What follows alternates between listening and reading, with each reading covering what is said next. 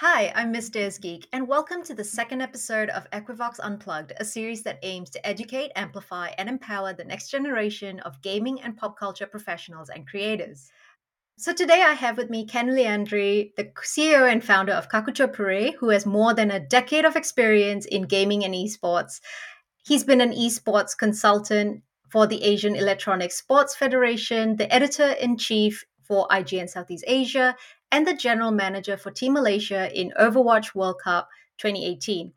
I'm really excited to speak with Kenn because he's got vast experience not only in gaming and esports, but also experience in the Asian market. And the insights he's able to share about this industry in this region is going to be really valuable, especially in the conversation we have today. So, welcome, Kenn. Thank you so much for joining me. Thank you for having me. I mean, it's interesting and quite excited to see what we can come up with today.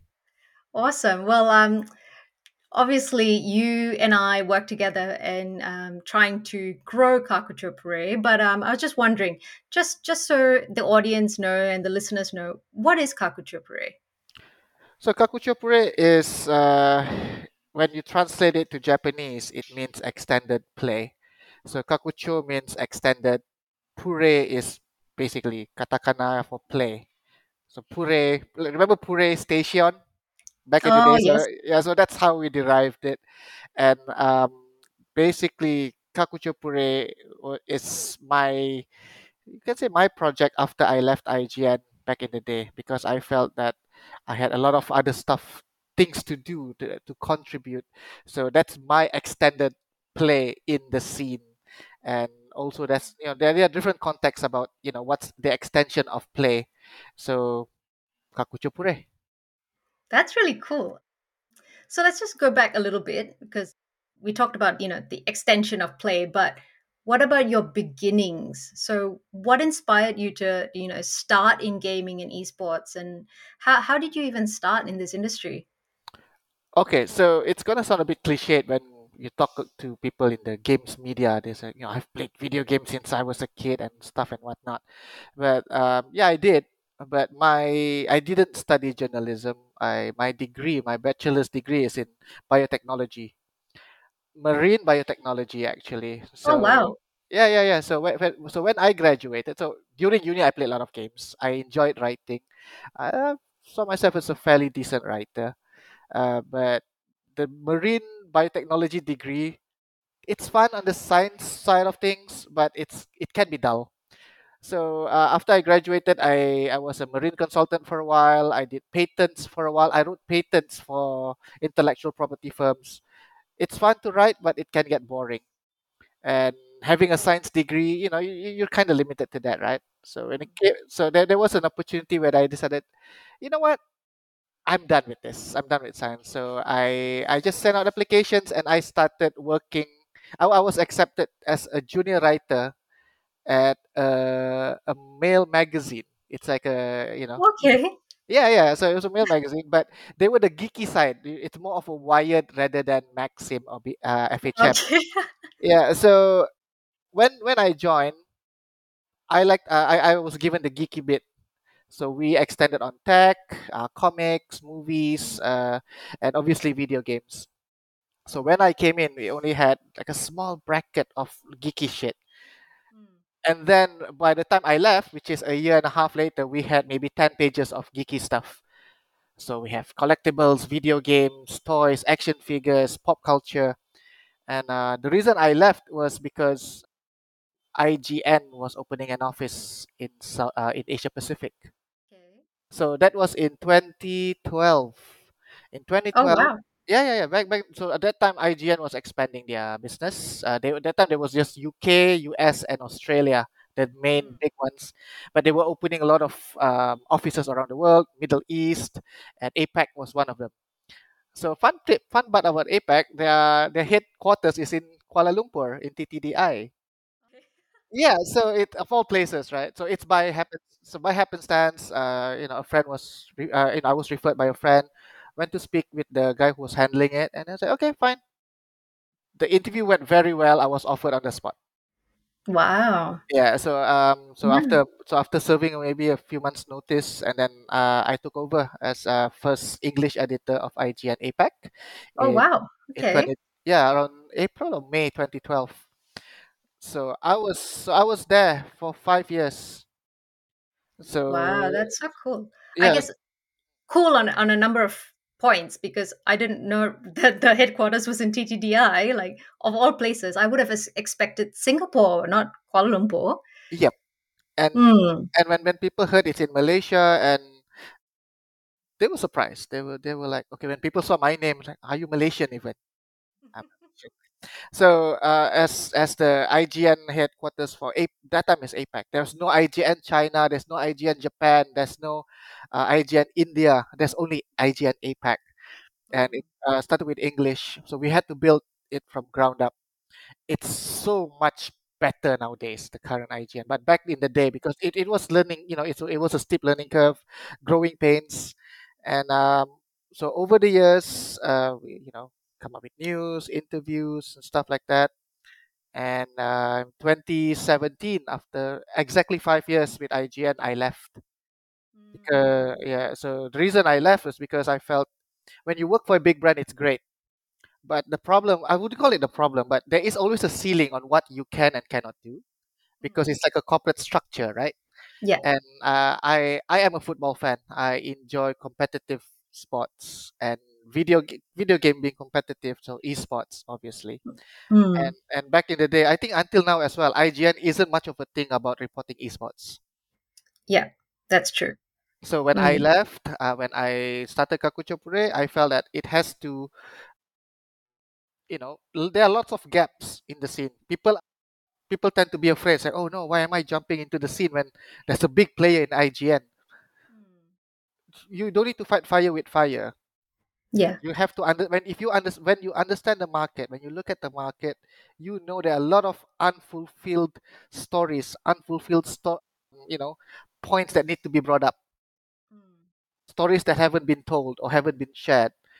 And that's always been the idea of Kakuchopure, giving the voice to the small guys, Yeah. helping smaller outlets or outlets around our same size to grow it together. And that's what we started with, and that's how we are until today. Okay.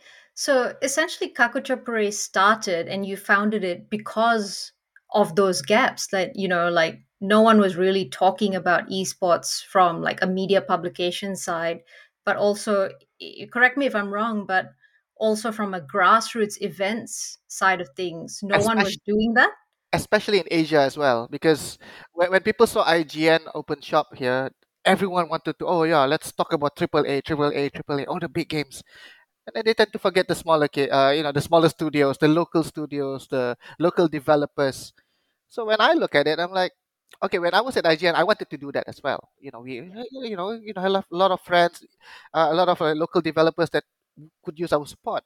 But at the end of the day, different size of publications have different focus. And as as an editor at IGN, I can only do so much. I cannot direct. I can only do as much as I could. Um, and what do they say? You want to steer the ship, get your own ship. And so basically that's what happened, right? And Yeah. yeah, that's how it happened. Okay. That's what turned out. So then going back to your role at IGN, so you obviously went from being a writer, doing all the geeky stuff, straight into becoming the editor for IGN.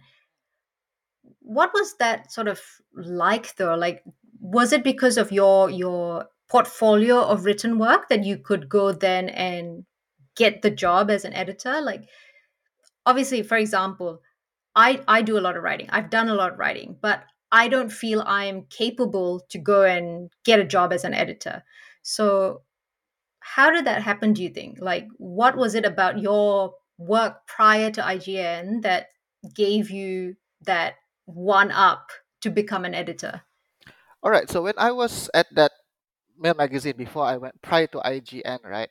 Um, I was lucky enough to study under two really really experienced and um, very open, very willing to share. assistant editor and editor at that Mm. magazine. So I learned a lot in terms of how to put it. If you get a story, you said this is a pen. You write about the pen. Everyone's gonna write about the same thing. When you look at it, everyone's gonna write about it. So my task is to make sure that my writing stands out from everyone else.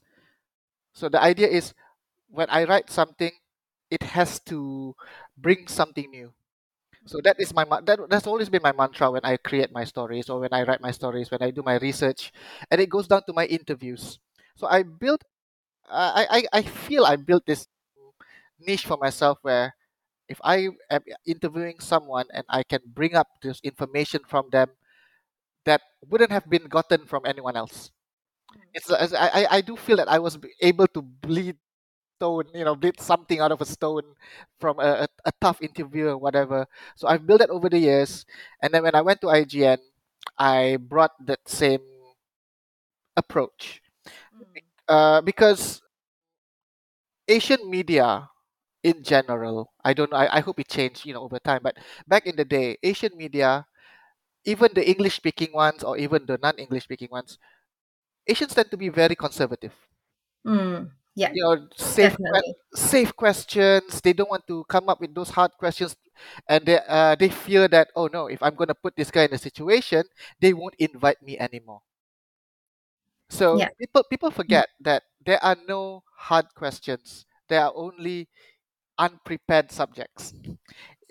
If it's about preparation. If you don't come in prepared, you will struggle. So when I approach interviews, my question has always been about asking stuff that has never been asked before, but that doesn't mean asking stupid questions. It's Mm. basically coming in well equipped, knowing what that person is excited to talk about and has never been asked. So Ah, okay. uh so so over time I brought it that skill from the magazine. I brought it to IGN, asking all these tough, heavy, but fair questions. So Mm. that is how you stand out. Because if you go into a room, I've been to countless rooms at E3, at TGS, and everything, and everyone's asking the same questions that you've already read online. Yeah. What is the point? And half of the rooms are there. They were on probably like sponsored flights and whatnot, and all they did is just record and take other people's questions and answers. So if you want to stand out, you have to be the one that shows, look, I am here to do my job and I am here to stand out with my good questions. And if you feel that you're gonna take over that whole room with your questions by bantering with the subject, go ahead. Mm. So over time, I feel that by doing that, getting good questions, getting good answers, standing out by with this strategy, uh, kind of set us apart because there was this weight of it's IGN, it's not a small publication, so I had to put in 2-3 times the effort, and throughout that period, oh, thankfully, people, the industry start to know me better. So, oh, okay, this is Ken, the guy with the hard questions, or he's gonna grill us. I kind of built that reputation, but not for the wrong reasons. Mm. Yeah, Yeah. and Yeah. yeah. So over time, it snowballs, and then the ability to maybe foresight. Mm. Being in the industry for a while, you can start to anticipate what's going to be. You have to understand your readers, or at least try to put yourself in the shoes of the people you are writing for or creating for. Mm. Right? I'm a gamer. Can't give a shit about what I'm talking about now, why should other people give a shit about what I'm going to be talking about? Yeah, that's very true. When you ask a question and then you go in half-heartedly, why would your readers care about the answer? Mm. Right? You're not Yeah. you're just like another gamer. If you feel yourself like I'm just another gamer, then I should be excited about the answer that's coming out. Yeah. Yep. Yeah, So definitely. those combination of all those approaches over the years, and a bit of brazenness, I think, being an Asians tend to be seen as being very meek and quiet, Mm. but for us, like John and I mean, John, my business partner, my co-founder of Kakuchupure as well, we've built this reputation as, oh, those are the two noisy Asian boys again, asking all those questions. But our, when we ask our questions, we get half of the time slot because they keep on talking. They keep on, there is a flow to our questions, and there are lots of information coming out. Mm. So all the brands, the one that worked with us before, they understand. Doesn't matter whether it's EA, whether it's Ubisoft, whether it's Wargaming, 2K, whatever. When they have you for that special junket or whatnot, they are hoping to get something good that's going to reflect well on them as well, Yeah. right? And Mm. when half of the scene that they've invited, they just sit there and just waiting for whatever's given, that's not great. Yeah. and and funnily Yeah. enough, it makes my work even easier. It's like, you guys are not doing your job, I'm just doing my job. Mm. And funnily enough, it's easier to stand out weirdly. But that wasn't my intention. My intention is to go in, make my time there worthwhile, and then get out with the best answers that I could. Yeah. Yeah, and I think like what you said, right? Like there's so many publications today. There's so many, for example, even content creators, there's so many people asking the same questions all the time. And I think, now that you've mentioned that, I'm also like, oh gosh, is my interview questions for you going to be the same kind of questions? Yeah, yeah. But it's really important to realize, like, when you position yourself, how do you stand out? So I think what you just said is really important to remember, because I know working with you, when I've come to you with ideas for Kakachopure, you've always reminded me, like, okay, we need to stand out. How can we add more value to this? How can we get something out of it that no one else is going to approach? Because then, like you said, people will actually care, and it drives more people to read your content as opposed to someone else. Yep. So I think that's really important. And I don't think anyone has said that, to be honest, in terms of like explaining how to stand out. I mean, Most people say, find something different, but like, how do you be different? no, because if you are able to put yourself into the shoes of your readership, of the people who are consuming your content, it's their valuable time. Mm. That 5 to 10 minutes to read your article or to watch your video or to listen to your podcast, it's 10 minutes they will never get back. So it has to be something that's worth their time. Yeah. If at that time the hottest bit was, remember those thing on Reddit where BuzzFeed was big at Yes. that time, and people were resorting to just using GIFs, listicles and GIFs and whatnot. Yes, it brings in the clicks, but do you give any value to your readers? Do you give any value to yourself? And 5 years down the road, will this content be something you'll be proud to share? Mm. You Yeah. you realize a lot of content creators nowadays, oh, show me your best writing, they have nothing to show, or they are embarrassed to show. Show me your best videos, they are embarrassed to show because they are not proud of what they've produced. Yeah. So that comes back to that, to your personality as well, right? To like, okay, this is something that I have to be proud of, to have my name on the byline, Mm. and to have my even my articles quoted on Wikipedia or someone other people's written stuff. That brings self fulfillment to me. Mm. Yeah, definitely. So then leading into that, so we know now how you went from a writer to then working with IGN. How did you end up being a general manager for Team Malaysia for the Overwatch World Cup in 2018? Like, to me, I would never put those two together. How did you, transition that way, or even sidestep that way? Okay, all right. So as you can see the time frame, right, between 2017 until now, I was running Kakuchopure. So Yes. 2018 is during the rough years for Kakuchopure, during the early years where it's just me soloing it, right? Mm. And back then, my go-to game was Overwatch. Yeah, Okay. yeah, yeah, yeah. So I played lots of Overwatch. I have I have my daily squad that we play together. And just that's during the height of Overwatch before it was killed. So anyways, so that year the Overwatch League was really going up. It was up there. No one thought it's gonna be the trash fire it is now. And then the second Overwatch World Cup was being pushed, and I figured, hey, you know what? Why don't just apply? That time was through application and then votes. And during that time, I've already built my brand as Ken IGN. People know Ken as IGN, and now Ken is running Kakuchopure. During our first few years of Kakuchopure, we've, like I said, asked the hard questions, stand out, try to get the good interviews, good subject to interview. So around 2018, around that time, this goes way back. You remember the minister of youth and sports back then was Said Sadiq Oh, yes. Yeah. in Malaysia, and he was Mhm. championing esports. Remember? Mm.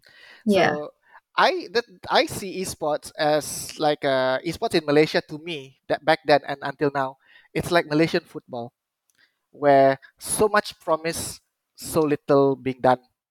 So I was very critical. I was very critical of the esports scene because they just focus on a handful of games, and people believe by just throwing money at brands, instead of thinking about the grassroots, things will work. So I thought, okay lah, put my mouth where put myself where my mouth is, right? And I said, okay, fine, I'll apply as GM for Team Overwatch for Malaysia, Mm. because we also realized there has always been an issue about funding. We've seen a lot of kids who qualify for international tournaments and were unable to go because they couldn't Okay. get it. And Mm. people said, no, no, no, no, it's not. It's you're just talking to the wall. It doesn't happen. So I said, well, I hope to change it. So I applied, and yeah, it hit me like a ton of bricks because so I applied, and then finally by vote I won Okay. as a GM for Team Overwatch Malaysia. So Mm. as GM, I was tasked in one is working with my team, with the coaches in whatever, either electing the coach through the community, and then getting the best players, and then the most important thing, funding to send these kids, five, six, eight of them, to the US to compete live in the World Cup. And we required at least 100K to send that many people because flights aren't cheap, right? Yeah. and Mm. and that's the thing, because people don't think about Overwatch back then. People only think about a handful of games, CS, and that's it. Mobile Legends wasn't even up. So Mm. it That's was true. it was an eye opener to everyone and myself as well, that esports federation or esports management in Malaysia was still way back. So I said, okay lah, fine, I'll take the hit, but we need to show that, look, even though we get to the World Cup, the people who are running the esports federations in Malaysia don't know what they're doing. They don't see the value yet. They only think about, oh, let's host big things in Malaysia, but they don't think about player welfare. So it became quite a because we were unable to gather the funds, so we had to turn down. Wow. We were unable to go to the states for the tournament. But to raise money, we did something that every other country that was participating copied us. Okay. All right. So people were like, "Oh, how do we raise money?" Right? I was talking to all the GMs from all the other participating countries, and they were like, "How do we make money?" And immediately I said, "You know what? This is what Malaysia is gonna do. We are gonna design." Because when we were told, "Oh, Overwatch World Cup teams cannot wear their own uniforms; they will be given a jersey," and said, "Are we gonna get anything from any cut?" They said no. So I said, "What about walkout jerseys or shirts that our players can wear during promotions?" I said, "Oh yeah, that's up to you." So Okay. we designed a jersey for the Team Malaysia, and we start selling them because we know that in Asia people don't really donate, but if they get something in return, they will. So buy the jersey, proceeds from the jersey goes to our funds or to our players, and then hopefully that can send us to the States. Almost every other countries who were participating in the World Cup followed our idea. Wow. A week, Okay. so we released, oh look, this is the Team Malaysia's walkout jersey. which will be sold, and the proceeds go to our funding. A week later, everyone else came with their own, and they tried to do the same thing. Okay. So turns out, I say, look, Asians don't like ideas. We when we push to the wall, we will come up with all these ingenious ideas to come up with these solutions, which I think by now people are still copying it by creating team jerseys to be sold in a way to raise funds. Mm. So even though it was it was a failure to send our team to the World Cup, but it was a success story to show that different ways of raising funds and building a community with this one. So the new manager, like we have a new manager for Team Overwatch Malaysia this year, but sadly it's only the tournaments are being done online. So Okay. that's there lah. That's where Overwatch Mm. World Cup is. That's so interesting. So, like, in terms of the jerseys, you had to produce it. You had to design and then produce it. Did you have any funding to produce those jerseys, or was that all like how did that come about? To be able to sell them, obviously you need money to make them. Yes. So Mm. it was a community thing. So obviously, I use my own funds to pay the designer and what you call it, the jersey designer. I paid to come up with it. But the problem about merchandising is stocks, right? You don't want to buy it first and then hope people to this one. So I built the system where I said, you know what, each jersey is customizable and made to order. Okay. So that way, we don't have dead stocks. People who are interested, they will put in the order. We got like close to 100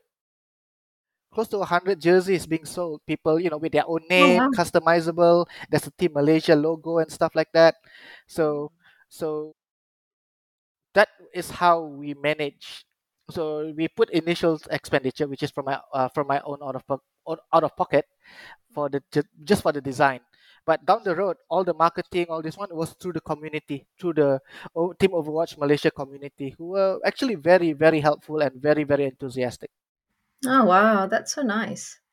So I mean, obviously sad that they didn't get to go to the US, but at least the players felt like the community supported them. Yes, that's important. And Mhm. then it also shows everyone else, the brands, other brands who were a bit skeptical about, where this is going, and other Yeah. games as well, communities from other video games or other esports scenes who saw this and said, oh yeah, that can be done. Why not? So hopefully it kind of give, uh, no matter how small it is, but that little momentum or that trust in everyone that there is hope for this scene. Yeah.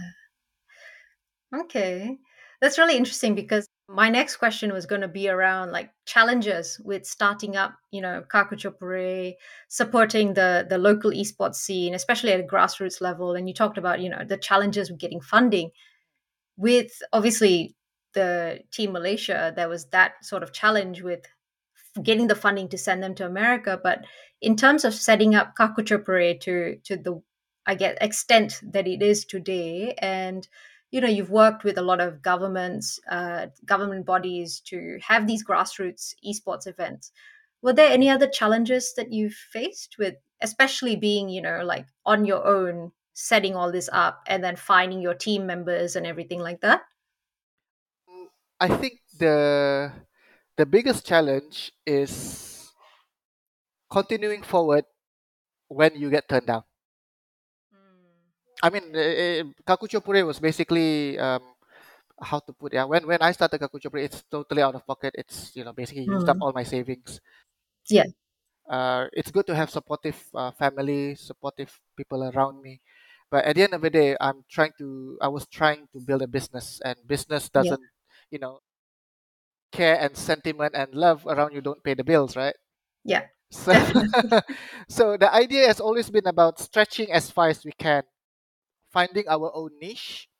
So when we pitch our ideas to sponsors, to partners, and whatnot, we are not repeating what has already been done outside or elsewhere. We are we are being pioneers of this what we are trying to do. Yeah. I'll give you an example. When I was at IGN, I've seen lots of gaming events being done. Easiest example is in Singapore, for example. There were so many events in Singapore that Singaporeans take it for granted. All right, there was an Xbox showcase in the middle of Singapore, and barely 50 or 100 people came because Oh, they are so used to this event. yeah. But I had an event as well in Jakarta where only 70, well, we only can accommodate 70, but almost 1,000 people came Oh my gosh. because because they don't get those sort of event often enough. Mm. Same in Malaysia. We only have a limited amount, but more people came because hey, I want to be part of this. This is back in the early 20 teens, yeah, not in Mm. 2020 plus. So we know that there's high interest in video game events. There's high demand in video game events, but that's not enough. Yeah. Not enough events being done, and one of the reason is cost. So with friends and people that I've been working with when I started Kakuchopure, we want to fill this void. So we can run video game events in the region, make it cost effective, because at the end of the day, we want to bring in people to enjoy and come. Yeah. All right, and down the road, we the eventually the money will come, the funding will Mm. come, it will grow. But you can't expect to make profit from day one, day two, or day three. No, you have to have that perseverance to believe in your idea, and your idea shouldn't just be empty. Like it should be like, okay, the reason I believe it's gonna work is because of this, supported by this, and this. And Mm. by being able to come together, several people come together who share that same sentiment. That is how we grew Kakuchopure slowly. We snowball and snowball and snowball. That is on the event side. But on the content side, as I mentioned just now, finding our niche, finding how we stand out. I cannot write 30 news a day Yeah. if I want to go toe to toe with IGN. But what I can do is I can write maybe every other day when I was running it solo, right? I can write maybe 3 or 4 news today, and within 2 3 days I come up with one feature, a feature article which is timeless, which is still relevant 3 months, 6 months, 10 months down the road, is more valuable than 30 news, because once you put 30 news, the next day it's irrelevant, right? Yeah. Yeah, so over time we built that as well on the content front with Kakuchopure. It's like, yes, I can report on daily news, but we want to create a continuous, you know, stuff where it's evergreen. So Yeah. that's our content approach. Same with our video approach, but also at the same time, yes, when I am running my own ship, when you are steering your own ship, doesn't matter whether you are running a website or running a podcast or running a YouTube channel, it's a passion project. you Yeah. can you can do whatever you want because you decide the creative control, but you also have to take a step back and think, is this a self-indulgent thing, or what is my end goal? So you have to find a good balance because you are building this for yourself and your audience, Yes.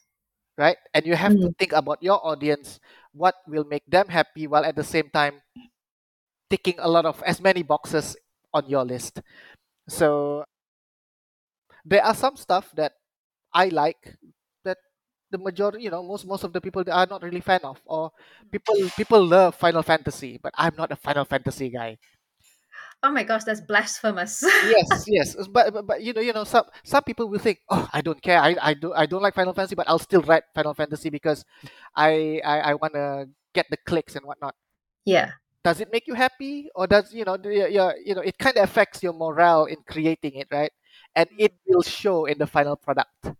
Yes. Yep. So at the end of the day, always try to find that fine balance.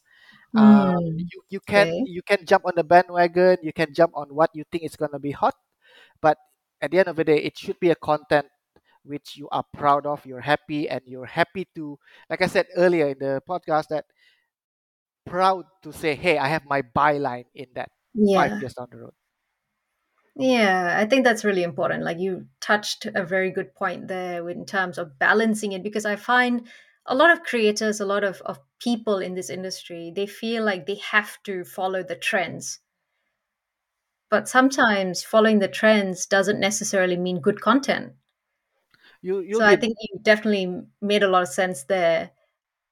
And speaking of obviously all of everything you've done with the grassroots events, Kakuchopuri in general, and standing out, you currently have a gaming and esports show on national television in Malaysia. Can you talk a bit about that? Like how did that come about? What inspired Main Game, the show? Okay, so when here's the thing: people back in the day, if you want to get video game content, you have to rely on the internet, right? Yes. And but the thing is, if you open a browser and you type whatever, you're at least by a level of you're a core gamer. Yeah. You're a core gamer. You know what you're looking for. You know what you want. You have a specific thing that you're looking for in mind. And also, there's this mentality, perception actually, of video games being an elitist activity. Yeah. It used to be very expensive back in the day, right? If you don't come from a upper middle class family, it's going to be very hard to see a console in your house. Yeah. But video games nowadays is very approachable. It's very accessible, and I like to say that esports and video game is like a great leveler because everyone who has access to it, you can compete. And mobile games being on phones, Android phones, and cheaper internet has made video games very, very accessible. However, the perception that it being elitist, it's still there. So the thing about Asia is people always have this negative connotation about it, and we need to educate the parents. people Yes. people who play video games our age, people who like video games are just looking into it, kids much younger, probably young enough to be my kid even. But thing is, the parents don't understand, so we need to educate them. So we can't expect them to, I'm gonna go on the internet, I'm just gonna look for StarCraft, I'm gonna look for The Last of Us. No, it's not gonna happen that way. But I thought to myself, what if a kid can say, hey mom, the TV is talking about esports, this is what I'm playing right now. Or can say, hey, this tomorrow morning there's a show on TV that's going to talk about a career in esports in Malaysia. Tune in. So that would be the best way to gain access to people who wouldn't have even thought of looking at video games down the road. Yeah. So through a lot of happenstance, I got in contact with the director of broadcast of RTM. So RTM is equivalent to the BBC of Malaysia, and Okay. Yeah. it's free to air TV. Everyone gets it, right? So I spoke. So I spoke to the guy, and then he said to me, "It's like, what do you have in mind? I mean, what's the I want, because RTM is known as a very old school channel, like Right. BBC, like the BBC. So they Yeah. want to reinvent. They want to be a bit more, much more relevant, much more up to date, and stuff like that." And I said straight to him, "I said video games. You want to reach out to people, you want families to get together, you want people of different age and socioeconomic and demographic to understand, get together, or you want to uplift those from the poorer states, from the lower socioeconomic background, to give them a chance to compete. Video games. There's no segregation by gender, there's no segregation by age. It is relatively cheap to get into. You have a phone, you can play. But we need to show there's a support, not just from the government, but from everyone around." And he was like, "Okay, let's get to talk, get to talking." So we got to talking, and then at that time the title wasn't there yet. So they were like, "Ken, what do you have any suggestion for the proposal?" And immediately in my head, so let's call it main game. Because if you're a core gamer, what's your main game right now? My main game right now is Starfield. Someone's main game is Baldur's Gate. But mine main is also mine in Malay, playing game. So That's yeah, clever. so by doing so, we are not saying, oh, it's just video games is an urban thing. No, video games is for urban, rural, English or Malay, whether you're core or casual, whether you new or old. So by doing so, when people say, "Hey, is it main game or main game?" I was like, that's my point. That is my icebreaker. So like when you asked me just now how the Kakuchopure came about, that's also one of my initial ideas. It should be the icebreaker. I want people to ask about it. And I Mm. also want people to ask, is it main game or mind game? Yeah. So from our first, yeah, exactly. So when now it's we are about to air our 13th episode next Oh, week. wow. Yeah, Okay. and all of our episode we figured let's make it as accessible as possible, because a lot of here's the thing, when a lot of people when they talk about video games they think everyone understands it the same way they do, Yes. Yeah. right? When they talk about video Mm. games they start talking about high level stuff, but you forget when you try to talk to the masses you need to educate them first. Then it's like imagine Top Gear. I would define main game as Top Gear but for video games, Right. because That that makes sense. during the first seasons of Top Gear, they don't talk about exotic cars. They talk about day-to-day cars. What to look out for when you buy a second-hand car, or we're talking about a Skoda or a Ford or a Fiat. They didn't talk about Ferraris and Jaguars or Aston Martins, because they want people to understand car culture first. Yeah. So for us to make video games as accessible to everyone, our topics on main game is very broad and very, what you call it, mass. So people understand video games first. People understand what it's all about, the history of it, what it takes to be in it, and how many local publications are in it. Because the target market for main game and Kakuchopure are very very different. But Okay. Yeah. hopefully down the road it'll find a way where they merge. So my dream is one day we can just create a content one on one on for Kakuchopure YouTube, which is 100% transferable to main game, because we've built that understanding, or we've built that idea that everyone in Malaysia, you want to raise their awareness of video game to a higher level, right? Rather than just, oh, I'm just talking about Super Mario and Pong. So Yeah. so that's Makes where sense. we were. Yeah. Okay. No, like I think that's such a great, I guess, initiative, really, because you mentioned, parents like wanting to understand video games, but so many parents, even here in Australia, they have no idea what video games and esports entail, and they have no way to learn about these things. But if you turn on the TV and you see it on like free to air TV, it's more likely that they will sit and watch rather than have to, like you said, find it on the internet, or Yes. having to understand things in a way that it's like high flown language almost, or Exactly. another language almost. Rather than being force fed to them, it becomes much Mhm. more natural. You just turn on TV and then it just appears. So, and the fun part is our show goes live, airs on Saturdays, 11:30 a.m. It's like Saturday cartoons right there just before lunch, and then Yeah. it goes on reruns on Sundays as well. So we figured, okay, we have the platform to educate and make it as accessible and as like very very easy to consume. So so we're very happy with that. RTM is very happy with that, and then Oh, that's good. yep. So by the time I think this recording goes out, I think we would have announced the renewal of season 2. Oh, wow, congratulations. Thank you, thank you. Now it's just a background fine tuning works and whatnot. But so season 2, we aim to make it better. We aim to touch heavier topics, and we try to make it topical.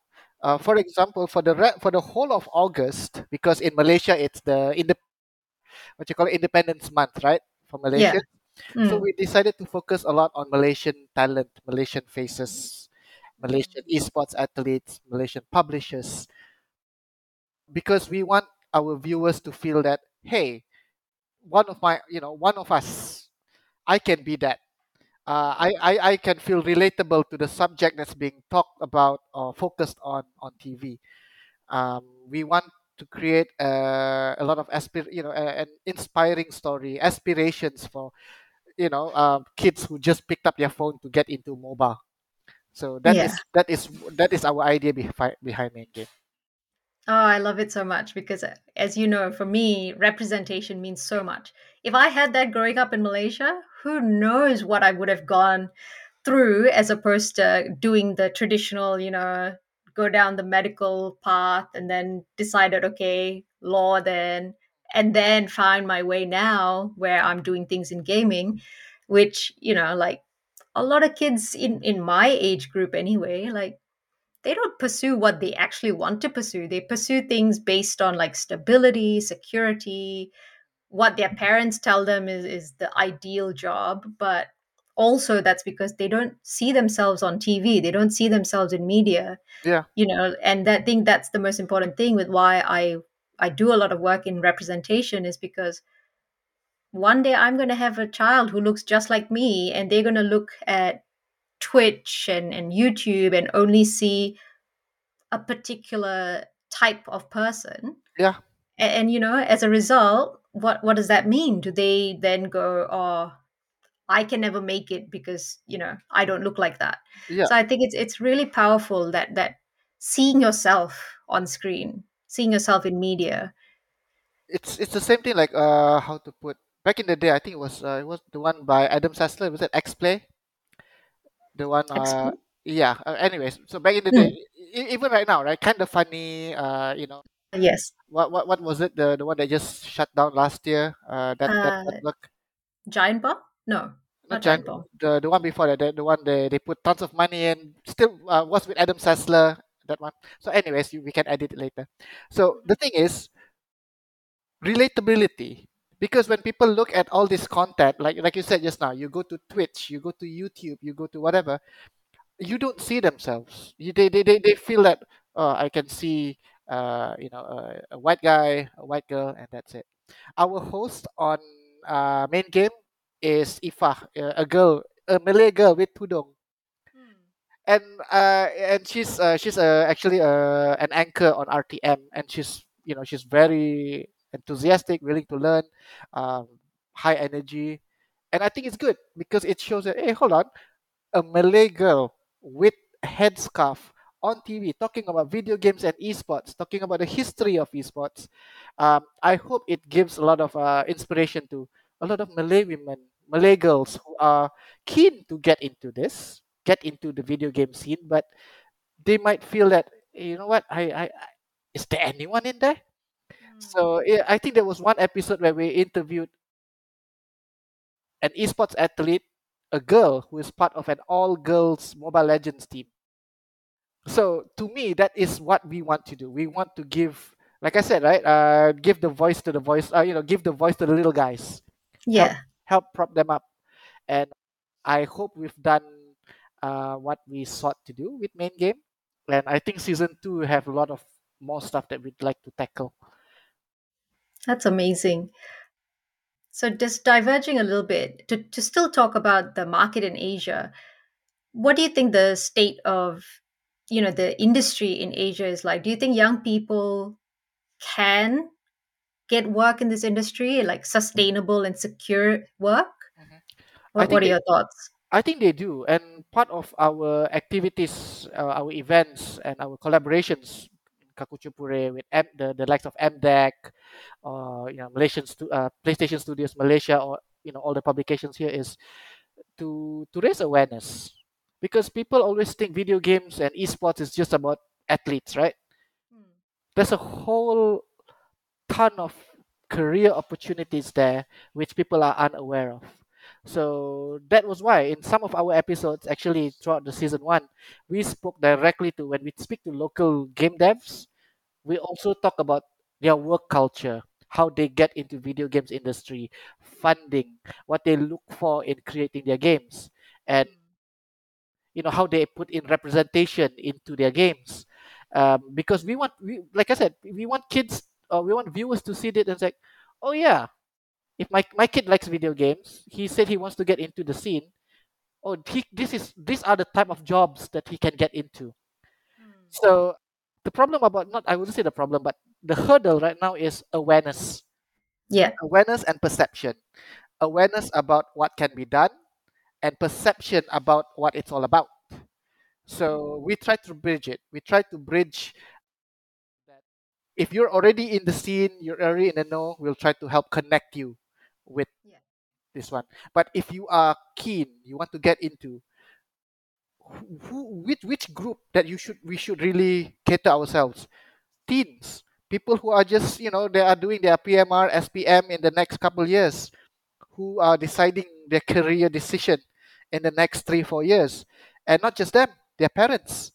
So these are the core people that needs to be educated, needs to be, maybe educated isn't the right word, but these are the core people that needs to be addressed. We need to address them. We need to, what you call, talk about their fear. Ask them what their fears are about, and then we need to indulge them, um, with all of this additional info that wouldn't have come to their plate. So hopefully, main game, which is a free to air TV, free programming, once it's done on air, it goes live on the RTM's RTM Click, which is a VOD service. So Ah, okay. Yep. people can always go back and just like rewatch. And so hopefully we have an archive of all of this new information. So, oh, your kids want to get into video games? Yeah, we have an episode about that. Oh, your kids want to get into esports. Your little girl is interested in competitive sports. Oh yeah, we have an episode about that. So it feels less of force feeding. And so right now in Asia, the perception about families thinking, oh yeah, you have to go for a professional degree. Back in the day, yes, when the parents were of those who were born in, baby boomers and whatnot. Most parents right now are probably around our age, yeah. Generation X, millennials, who understand, are more tech savvy. So the angle for them is more about assuring them that there is a career, there is a proper industry, and there is a pathway to get into it. Mm. So Yeah. right now, so I've been talking to a number of institution of higher learning, colleges, universities, and whatnot, who are trying to, create proper programs, not just esports, but also for their students, for their activities, to perhaps if they want to get into it, it's something that they can look into. And the good thing about Malaysia right now, they are also aware. The Minister of Youth and Sports is aware. They want to introduce esports into the school's curriculum. Oh, Uh, okay. yeah, yeah. So through that, we are trying to work closely with that as well. Spread the word, uh, help where we can, do as many grassroots events. Because if you want to get into esports, you need to compete, and you Yeah. want as many opportunity to compete. If you want to get into video games, you need to talk to the publishers or people who know, who are recruiting, who can guide you to follow that path. So we're trying to get Yeah. it all the way down to the grassroots side. That's cool. Okay, so based on that, would you say that the industry is very healthy in Asia and it's growing? Yes, relatively healthier. It's much healthier than how it was 5 6 years ago. I think there's a lot of good people who are doing a lot of good things, and they are a lot of these people are also trying, experimenting new approaches in, not only just to talk about games that they feel represent themselves, but also to share the hobby. Video games is being very very accessible, and it kind of breaks that barrier, especially that socioeconomic barrier. I Yeah. think that's always been the biggest block. So I think it's very very healthy right now, and I think the government has shown some awareness and willingness to participate, learn, and actually maybe even use it to their own advantage. Because Yeah. yeah, because recently in Malaysia, you are automatically eligible to vote once you turn 18. So some political parties or some sections might see this. Okay, video games is a good way to connect with your potential voters. So yeah, that's you. You do you, right? Whichever works best. Because a lot of politicians right now, it's more about being relatable, Yeah. finding a common Mm. ground. So they see it from that perspective. Good for them. So once you take all of that into account, you bundle them up together. I would say video games is in a better state than it was before. Yeah. Okay. Well, that's good to know, especially obviously like I come from Malaysia, as you know. and I've been so out of the loop when it comes to gaming in Asia that it's actually quite nice to almost see like my interests is starting to be very popular from a government standpoint. Because back in the day, I never thought that the government would care about video games or care about being relatable. So it's quite nice to see now that there's like that bridging of gaps, so to speak. It's like And that leads me to my next question. Do you think then that the Asian industry and the Asian market, do you think there'll be a point where one day it'll be almost on par with the Western world, or is there a way to bridge that gap so that we're all doing this collectively together from a global standpoint? I hope so, because I hope so. I really hope so. But my I think just pre-pandemic, from the media standpoint, from the creator standpoint, I think there's somewhat of parity there, where everyone has equal access to certain things that's happening. Doesn't matter whether it's in the UK, in the States, and whatnot. E3, if you go to E3 2018, 2017, you can see a diverse look, faces. You have Asians, you have Indonesians, Malaysians, Koreans, Taiwanese, India, and then you have the Westerners and whatnot. But once right now when I see it, it's going back to that part where, oh no, it suddenly feels like a white boys club again. Yeah. That's what I feel from how I see it. It's like they might think, oh, you're all the way in Asia, we're all the way here. They're only catering to Europeans and Americans. But people always forget that the biggest concentration of gamers are not in Northern America, they're actually in Asia Pacific. Mm. So what I wish is for brands to take a step back and don't paint every gaming market with the same brush, Yeah. right? That's number That's one. important. Number two, understand your target market. It's like if you are looking into the Southeast Asian gaming market, you should have specialists or people who understand what works on the ground. And you can't just simply, hey, I'm just gonna call, oh, which publication has the highest number locally, or call him, fly him over, and then just talk about a game and expect that game to suddenly, you know, go really big in that market. No, it doesn't work that way. A bit of research, a bit of additional respect to the market goes a long way.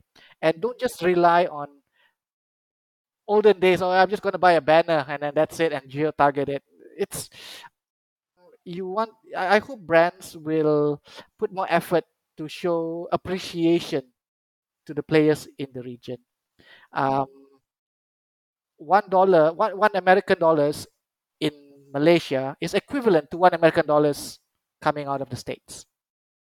So what makes Southeast Asian dollar, $1 that you get here is less valuable? And no, it doesn't. So the more I feel if they put a lot of effort and a lot of care, Southeast Asians, Asian in general, are willing to spend and are more than happy to show the love. Yeah. But I just feel brands are just taking the easy way out and like, oh, just follow what works 5 6 years ago. And Yeah. I hope that they look at, they change the playbook. You can change the playbook and understand the market. Realize that the Asian market is a different beast altogether, Yeah. Definitely. and certain languages, they will be surprised how a country market is totally different just by the virtue of not using English.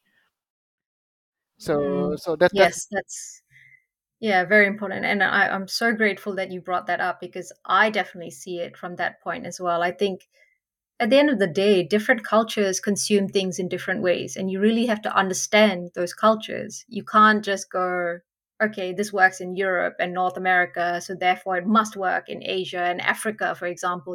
Like even Australia, New Zealand. Yes, we're English speaking, but not everything works here the way it does in North America and vice versa. So it's really important to have, like you said, that respect for each region and each culture and the ways things work in each region. I Yep. think that's really important. So I'm so grateful you brought that up.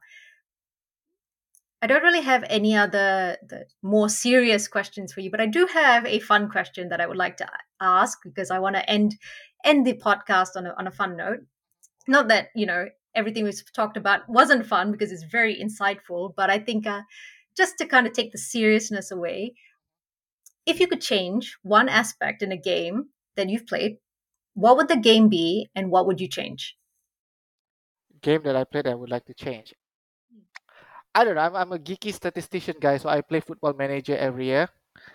And yeah, so my only issue about Football Manager is they don't show physical growth for the youth players. That's all. Ah, So so it's do like they just stay youth? Like, do they? no, they're useful. Just say you Oh, you, you find a talent from South America and he's 5'2", and he stays 5'2" when he's 16, and he's still 5'2" when he's 32. So humans grow. So that's the only thing that I wish they introduced in Football Manager. That's I wonder why they don't. yeah, that's why it's very trivial for me, but that's how I look at it because I like to hunt for wonder kids, and then when you go for them, and then they tend to be very little, right? Oh yeah, 5'2", 5'1", South Americans, the next Leo Messi, and then he stays that height, and then you take him to Europe, and then he gets butchered by everyone because of his physical limitations. So Ah, okay, that's I never would have expected that as the game and also what you would change, but I think that's a really good point. Personally, even if I were a video game character, I'd like to think that as I grow older, I change, I yes, grow, I you know. I mean there's a physical aspect, right? When the Yeah. player is injured for 6 months, obviously they probably grow fat or something. I don't know. I thought it would be Yeah. a fun mechanic to add into the game, but that's just me. That would be quite fun actually. I think so. Awesome. Well, thank you so much for all the insights you've given us and some really, really good insights into the Asian market and how you set up your own brand and how you've approached things like main game with RTM. So I think it's been such an eye opener. I thought I knew everything about Kakucho Pure, but clearly I've learned a lot from this conversation. So I really appreciate you sharing a lot of information in terms of for our listeners where they can find you or what's next for Kakucho Pure, where can they find you and what's next? All right, so obviously it's kakuchopure.com. That's where our main website is. We have the same thing on YouTube. I think we just broke 55 million views on YouTube. Wow, I Hopefully, think I saw that. Congrats. yeah. Hopefully, we can hit 70 million by the end of the year. But that's just me being big pushy. I think you can do it. Yeah, let's hope it works that way. We're on Twitter, we're on Instagram, we're on Facebook. Um, I'm not sure whether we're going to be any longer on Twitter based on how it is right now. Apart from that, main game is we also add past episodes of main game on our YouTube channel, and hopefully we will release an official announcement about main game season 2, which is coming up real soon. And you can even find me on Twitter. My name Kenn Leandre. That's about that. Amazing. Well, thank you so much, Ken. Really appreciate you sharing your insights and your experience with us. And obviously, I am so excited for season 2 of Main Game. So I'll look out for the announcement when that comes out. And yeah, I just really appreciate having the time to chat with you. Thank you so much for your time. And hopefully, we will change the Asian market and the Asian landscape together. I think with all of us coming together and doing some good work. That's the plan. That's the plan. That's it for this week's episode. I'm Miss Dares Geek, and that was Kenn Leandre from Cockatoo Parade. Thanks so much for tuning in, and don't forget to check out our socials at EquivoxGG or get in contact at hello@equivox.gg. Stay tuned for the next one at Equivox Unplugged.